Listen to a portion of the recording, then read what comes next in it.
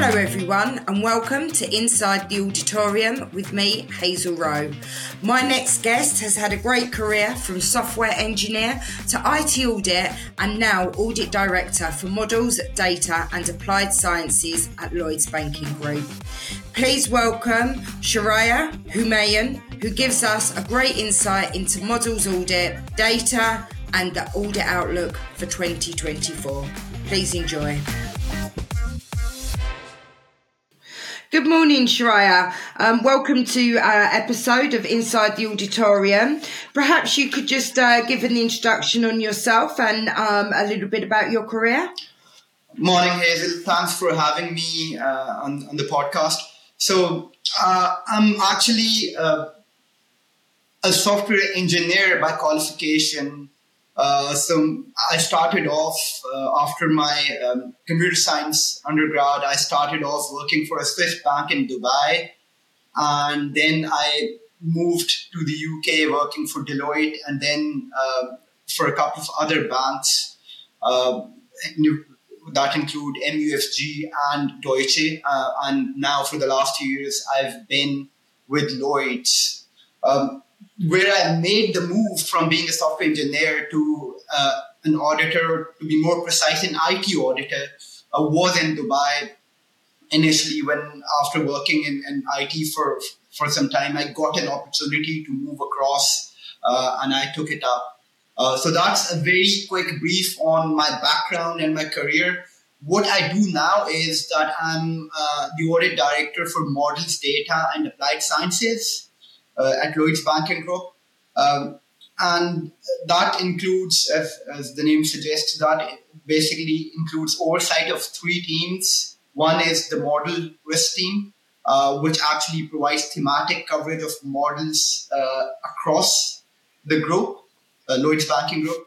The second team is the data risk team, and that team actually looks at the thematic coverage of data risk, looking at things such as data strategy, data quality, remediation, and so on and so forth. And the third team, which is the biggest amongst the three, is the data science team. And that team is actually involved in providing support for audits through the use of data analytics and data science techniques. And it provides coaching on data analytics to the rest of the function. And it works on developing repeatable tools and techniques for auditors to use on their own. So that basically is what I do and what my career has been. Not a lot then. So can you just tell us, in terms of model risk, can you just give us a bit of an idiot's guide on what a model risk is for people that perhaps don't know anything about it? Yeah, so models, in this day and age, models are used across all parts of the organization. They'd be used in credit risk for regulatory, for calculation, for instance, calculation of regulatory capital. They'd be used for credit decisioning. They'd be used for market risk. For instance, you've got the VAR model as well. Models will be used in trading as well, for pricing as well. And then moving out of these areas, there are also operational models, for instance, for fraud detection, for other areas such as the risk areas as well. And now moving on, a lot of organizations are developing and rolling out AI and machine learning models. So that are actually adding to the mix as well. So all in all, the use of models is almost pervasive across the entire organization, and it's becoming more and more important. Now, what the team does is the team looks at all model risk audit teams, they actually look at the control framework around these models, how they have been, for instance, how they have been inventorized, how the controls over these models are being implemented, how that's at a management level, how the oversight or that is provided, what the governance is, and then it could, for instance, the way we operate in the model space is we get at it through three different mechanisms. Firstly, we look at the governance and the model risk framework, i.e., how is the management comfortable that they've got the right controls and they're operating over their suite of models with the risk proportionality.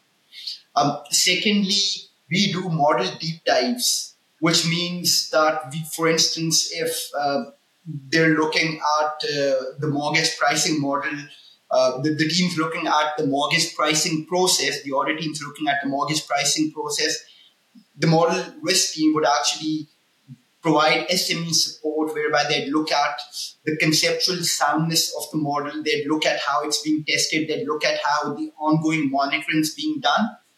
And then lastly, as I said, we do the deep dive, and lastly, there would be a lot of regulatory audits that we need to do as well in terms of providing attestation for models that are being submitted to the regulators. So at a very, very high level, this is how we actually operate in the model risk space. So when I've been, because model risk, it is quite new in so many, 2-3 years, quite new. And I've seen that most people that get into model risk actually come from an actuarial or a quantitative type background. Would you say then that anybody that comes to work within model risk audit has to come from that type of background? Yeah, that's interesting. I think in terms of the models being around, they've been around for a very, very long time, right? For instance, since we've been actually wanting to, an example is since we've been wanting to calculate the regulatory capital RWA, they've always been used for that. I think there's been a lot more focus on the controls around them as of late. For instance, there is a new regulation that was published last year. It's a supervisory statement by the PRA SS123, and it goes into effect 17th of May 2024. So I think that, and then there have been other other recent heightened focuses coming from regulators as well. So that might be the reason you see more and more focus on it. To your point on the skill set, so we at Lloyds are actually from the exposure perspective are quite lucky because we've got an insurance arm as well. We've got the Scottish Widows, which is the insurance business, and then we've got, of course, the banking business. So on the insurance side, we do look for actuaries being part of the models risk team to support the audit of models in the insurance space.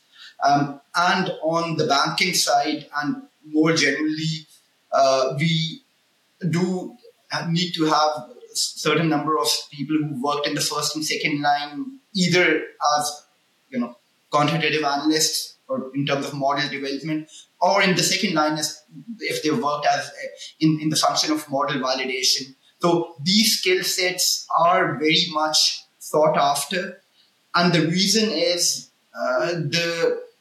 it's essentially the technicality of the subject. In fact, you'd find people who've been working in the market risk model space for a very long time, and that's their specialty. The same happens with credit risk as well. So we do need those specialist skills. However, as you would do with any good, well-formed team, you need to have a mix of all skill sets, right? So, for instance, you need people who worked in audit or who have covered models from audit perspective in the past. So, as I've built up the team, I've actually used the sort of backgrounds I've looked for are actuaries, quantitative analysts in terms of backgrounds, as well as auditors, because that brings in a really nice holistic perspective for the entire team to be working on in terms of approach and how they move forward. Sure. Okay. I meant sort of more in terms that there's now sort of banks have become siloed their model risk teams, whereas I believe that previously, although that you were doing models, there wasn't particularly separate teams that there are now. And with regards to sort of somebody working as a quant analyst, let's say, that we are now trying to get into these teams, would you think the sell is, or why would that be of an interest to, to somebody like that to come into internal audit?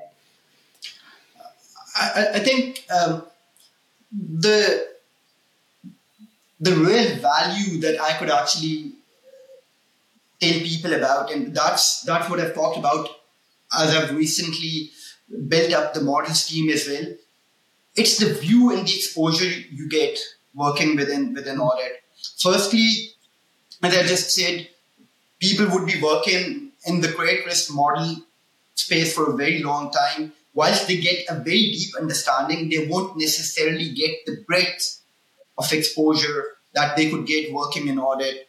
When you're in the audit team, you actually get to look at credit risk models, you look at market risk models, you look at operational models, you look at trading models. And for instance, within our environment, we as I said, we're lucky that we've got the insurance side of the business as well. So you could also look at the insurance models. So it's the breadth of exposure that you get in an audit team that you won't necessarily get in the second or the third line.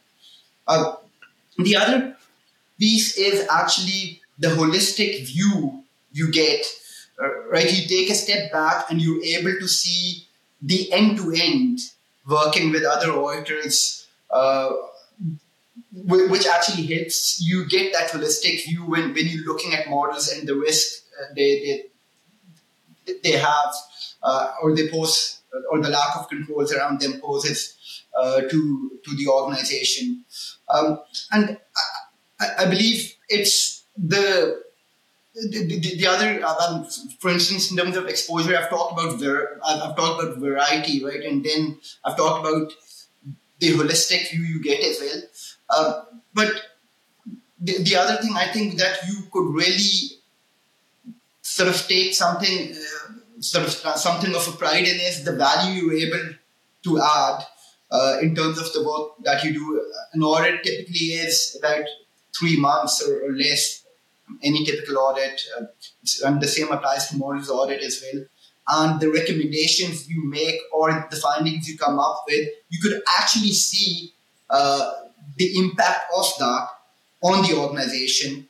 And I personally feel, having worked outside of audit and then within audit, I personally feel the recognition that we get within audit because of our proximity to the senior and executive management is far more than what you get working in some of the other functions within the organization. Sure.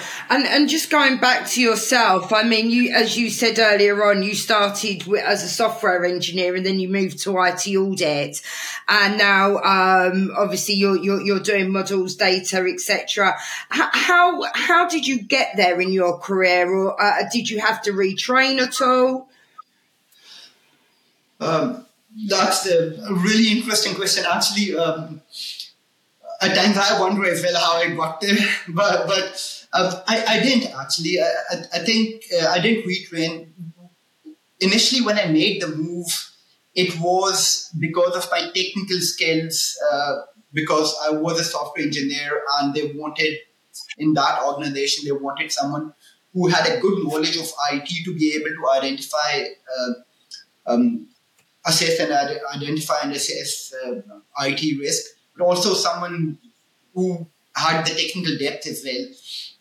And of course, data analytics. So that helped. And then I did Caesar to sort of, as I moved into audit or IT audit, to sort of upskill myself in that regard. And then I've moved into doing business audits as well as looking at algorithmic trading back at Lloyds Bank, and then, of course, data science here at Lloyds, and then models. I think most of the learning that you get is on the job. What you learn, all you need to have is a curious mindset, and of course you need to have certain foundational knowledge and background, and the rest you could build as you move across your career. You need to have that curious mindset. You need to have that focus on what you want to learn and how you want to progress your career, and that helps immensely. For me, the reason to move to audit was clearly the fact that I could clearly see that being an audit, I'd get more exposure to senior management. At that point, there was a lot of travel involved as well, so I was looking forward to the global exposure as well. And it was also the variety that actually enticed me to the work that I've mentioned, even for the model space. And all of these things put together really piqued my interest and got me interested in all the different things I've since done. For instance, initially IT audit, then algorithmic trading audit, then data science has been, or data analytics has been a part of my career throughout. It's been a common thread, and then models as well. And in terms of the models then, do you think the algorithmic trading helped you with that? I mean, so if somebody was going to look to get into model risk, do you think that they're better off doing some sort of quantitative qualification, or? I think looking at, for someone who wants to get into the model audit team at a lower level, I think they should have quantitative background. Again, it depends on, as I said, not everybody in the team would exactly be the same, but that does help. On the insurance side, actuarial background, on the banking side, some sort of quantitative background, that does help, especially as you get into the depths of models, and when you're looking at the conceptual soundness, and when you're looking at the testing of models and the calibration data and so on and so forth. But I feel someone who's actually done wider auditing and they want to move into data science or models, they could actually do that by on-the-job learning as well, right? In every team, you'd have some very technical people, and then you'd have people who'd be able to look at the high-level risk and governance, and it depends on where you want to sit within that spectrum. Because just moving now to your data science team, I know that you've got some very strong programmers within your team, and I do find that when I've been recruiting just programmers within internal audit, I tend to find that they don't stay there for that long, because they do a program and then there isn't really, they just keep doing the same thing over again. Why is that so different in your team? I think that's, again, an excellent question, Hefil. I believe anyone coming into internal audit at some point, or moving out of internal audit, should try to get broader exposure, right? For instance, within the data science team, we've hired people from the business who've come and worked with us in the data science team. Again, people who were auditors, and we upskilled them on data analytics and data science. Now they're working in the business. So we've both been an area that attracts talent, but we've also been providing a talent pool to the business as well. So moving out of internal audit into other areas isn't necessarily a bad thing, as it is for other areas to come and work in audit. But in terms of how we actually attract and retain people within audit is, again, as I said, variety, especially for a techie within data science, variety is absolutely one thing that they the love, right? One day you could be working on a consumer audit, running some analytics or sort of certain data science techniques, such as natural language processing on sort of consumer data and complaints. The next day you could be working on a finance audit, running something totally different. The third day you may actually be doing some outlier detection in insurance space. So variety absolutely keeps people engaged. Sure. And in terms of the areas that you do, or that you're managing, should I say, is really that you've got some very, very good technical people. I know your head of model risk, she's actually from a market risk background. Generally in the banking world, let's say, those types of people just generally are not, don't particularly want to be in a communicative role. Do you think now, just generally, if you was working as a market risk quant or what have you, that they would now have to be more communicative anyway, so it's easier for people to come into internal audit because it's more of a consultative role now, internal audit, right?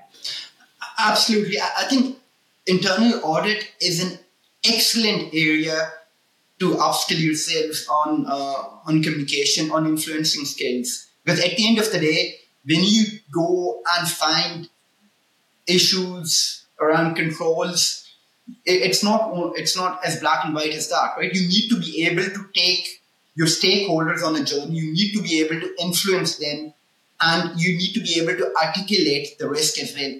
And internal audit provides an excellent training ground for that. And as you grow more senior, let's say initially if you're working on audits as an auditor, then you become an engagement lead, then you become a head of audit. You start off with dealing with more technical stakeholders, but as you move up, you're able to see the big picture, and you should be able to articulate the big picture in terms of the risks that those control deficiencies pose as well. So it is a great area to upskill yourselves on communication skills, but also on influencing skills, so to speak. And people who are looking to build those skills, this is a great area for them to come into. I found it myself, actually. And just going back to yourself, obviously going from IT audit and then into data science and now model risk, did you actually have a career plan for that, or why is it that you've taken on these new challenges? To be honest, I never planned to be in audit when I did my software engineering. But as you move through your career, you get exposure to different things you may not even have thought about.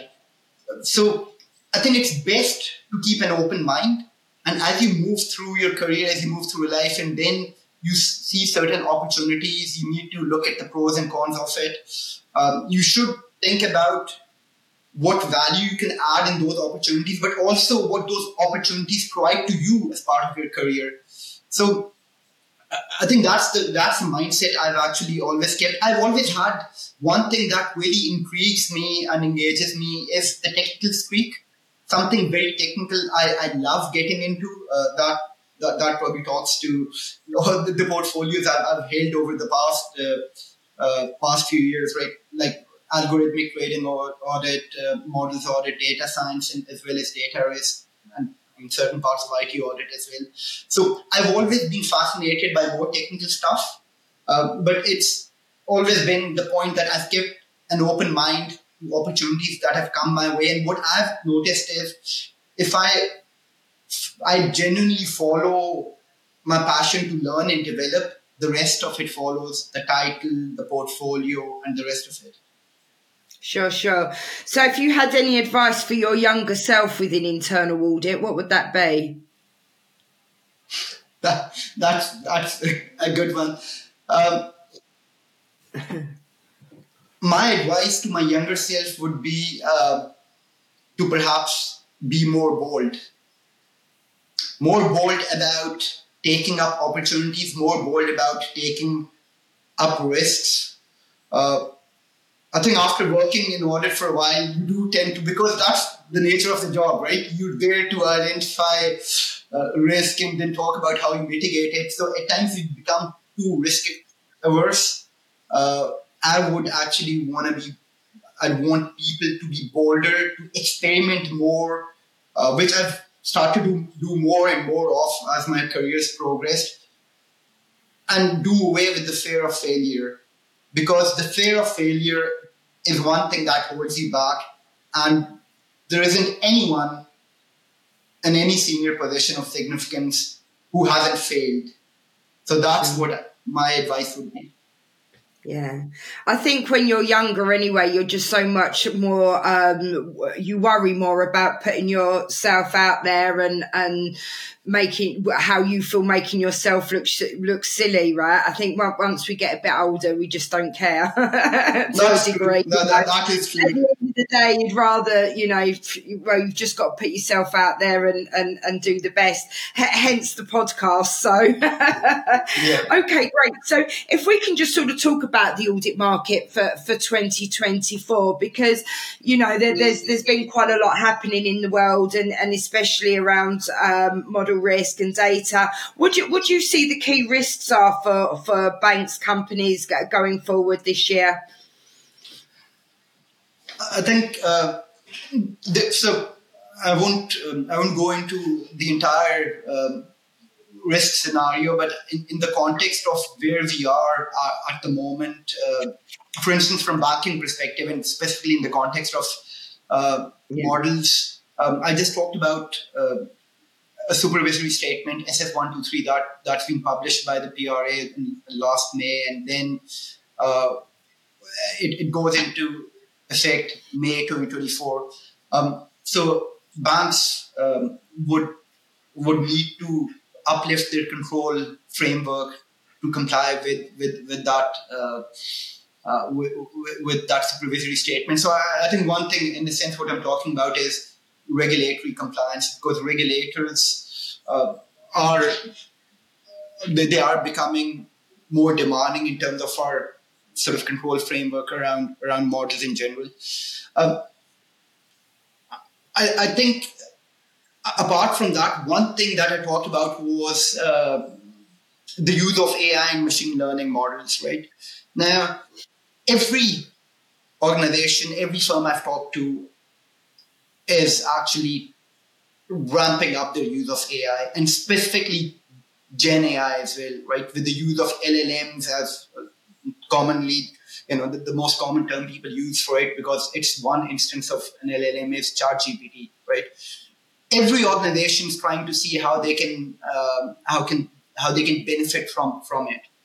Now, whilst that brings opportunities, there is a lot of risk involved with the use of it as well, right? In a lot of ways, right? In terms of the data that's used, in terms of data privacy, in terms of, some of the risks being called out are sort of hallucinations, data toxicity, and so on and so forth.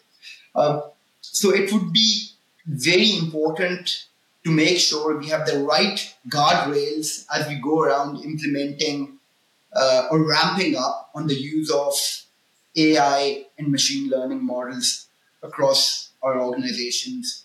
And we do need people within audit who understand these concepts, who understand the risks, who have the ability on the technical side to be able to see what risks lie underneath a model that may, on the face of it, seem really, really benign. Sure. I mean, I was recording another podcast a couple of days ago, and we was talking about AI and around sort of relationship managers and, how they can tell which is a good complaint, how that was followed up all through AI. Do you think eventually then AI will be taking over and reducing internal audit teams, or do you think there will still be such a big need for internal auditors? I think it is an absolute sort of opportunity for internal audits, for internal auditors to leverage AI as opposed to seeing it as a threat. There are two things. Firstly, as I said, you need to be able to see the risks around the use of AI by the organization. But then we at Lloyds, we use AI and machine learning as part of our audits.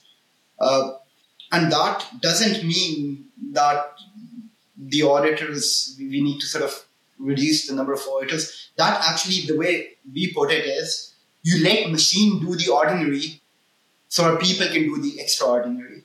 There are a lot of tasks, especially in terms of exploring data, in terms of driving insights out of data, that you could use machine learning and AI to inform you on. So then you could actually get those insights and apply human judgment to it to really add value to your organization and to the risk, to the control landscape. I think it won't be, as I said, it won't be a matter of, auditors doing less. It would be a matter of auditors working differently, not less, but differently, whereby they need to know the art of the possible. They need to know how they leverage AI and ML to their benefit. Because bear in mind, the data that's piling up in organizations, digital data, is exploding. And with our old techniques of using a sample of 30, 100 or whatever that might be, we can never provide the level of assurance that our stakeholders need from us. So it almost becomes a necessity to be using analytics, to be using data science to provide the right kind of assurance in this highly digitized, data-heavy environment. Sure. And do you think then that data analytics, just in terms, I remember years ago that I was talking to somebody and before data analytics, it was just as data analytics was coming in and they were talking about credit risk, and that each year, in the audit plan, it was right, you have to do this credit risk audit. An auditor went, done the credit risk audit, realised what the findings were, report, and then never done anything about it. Then the next year, done the same audit, and really the audit didn't really need to be done again. And with the use of data analytics, now obviously that doesn't happen, because you can see, right, that audit needs to be done at this particular time, and where are the findings and what's happened. So do you think data analytics is calling internal auditors out now to do a better job? I think it is. I think clearly, if you apply or if you target the analytics right, you could really, the level of depth you can get into is huge. Right? For instance, we had an instance whereby we went through the population size was 750,000, and we found one exception, and that exception was significant, i.e., that didn't matter. So clearly, it offers you the power that you wouldn't otherwise have. But again, to your point, it's not necessarily calling out where auditors aren't doing a good job, but it does offer you that power, which incrementally you could use to do a better job. Is how I put it. I'm not as grammatically correct as you, so you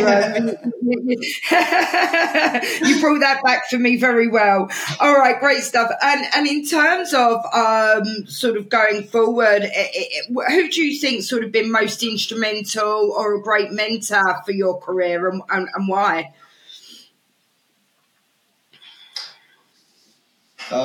That's a brilliant question, actually. I had a... There was a leader. Well, to be honest, if I look across my career, there have been so many people who've influenced me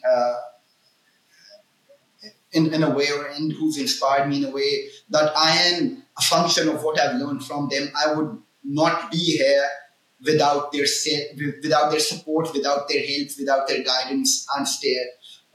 And there are too many of them to mention. But even currently, as I've worked, the leaders within the function I look up to, or chief internal auditor as well.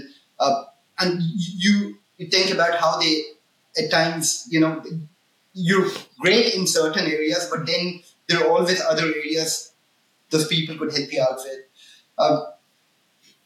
I think where I really, but one person I'd probably call out before I joined Lloyds, was the person that helped me sort of move from being a total techie to someone who would create wider impact and come across as such as well. And he was an MD I worked for, and he's someone I looked up to in that regard, because he really helped me move up from being a techie to being someone who would actually deliver strong messages and take a holistic view, not only about work, but also in terms of career, also in terms of building resilience, also in terms of building influencing skills. So that's the person that comes to mind. Oh, great stuff.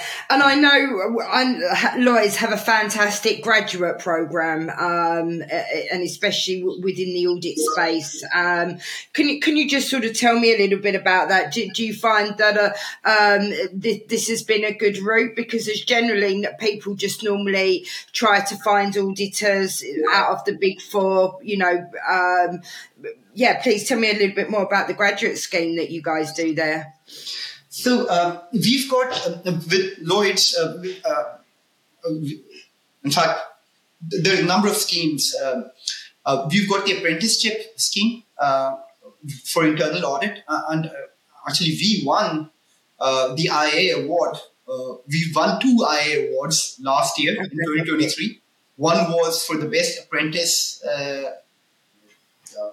for 2023, and the other one was it was Karen Court from Internal Audit at Lloyds, and the other one was about perhaps the apprenticeship program that we ran to develop apprentices.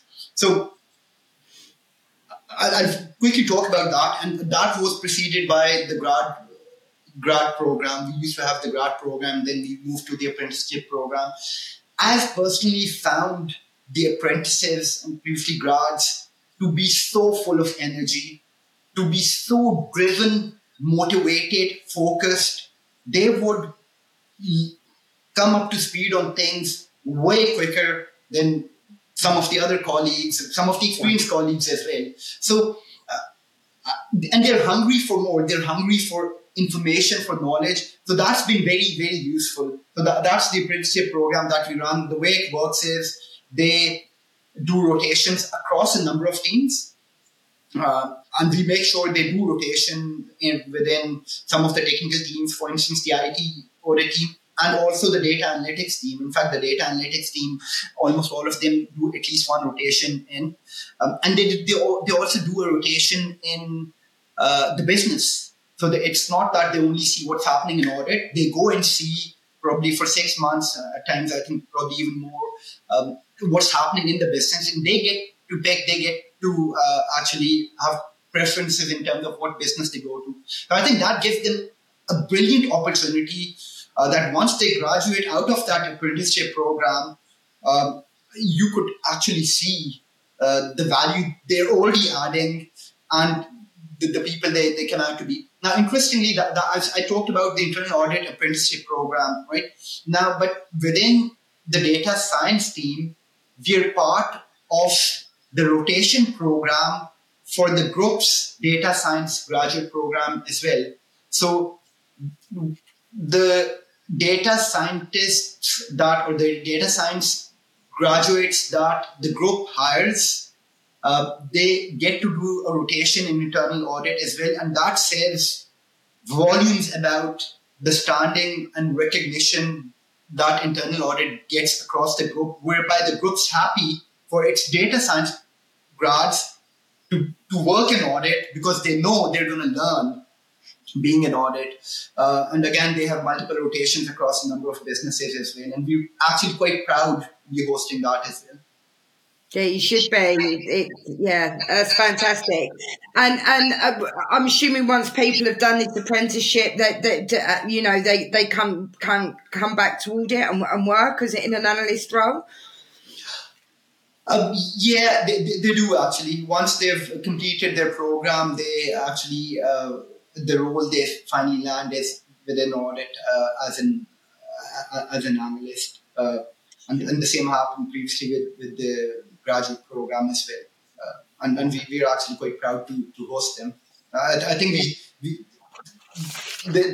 see them as real talent, and of course we wouldn't have it any other way, because the amount of time we invest with them, and the amount of time they invest within the function, that works out perfectly well for both the parties.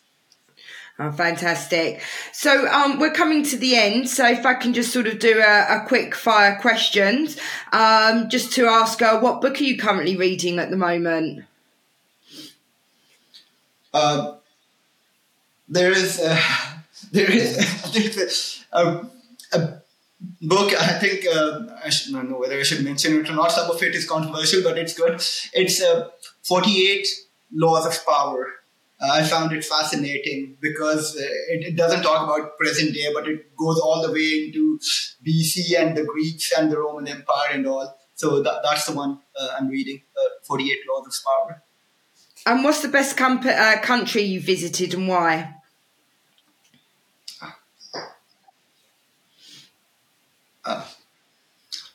That's hard to pick.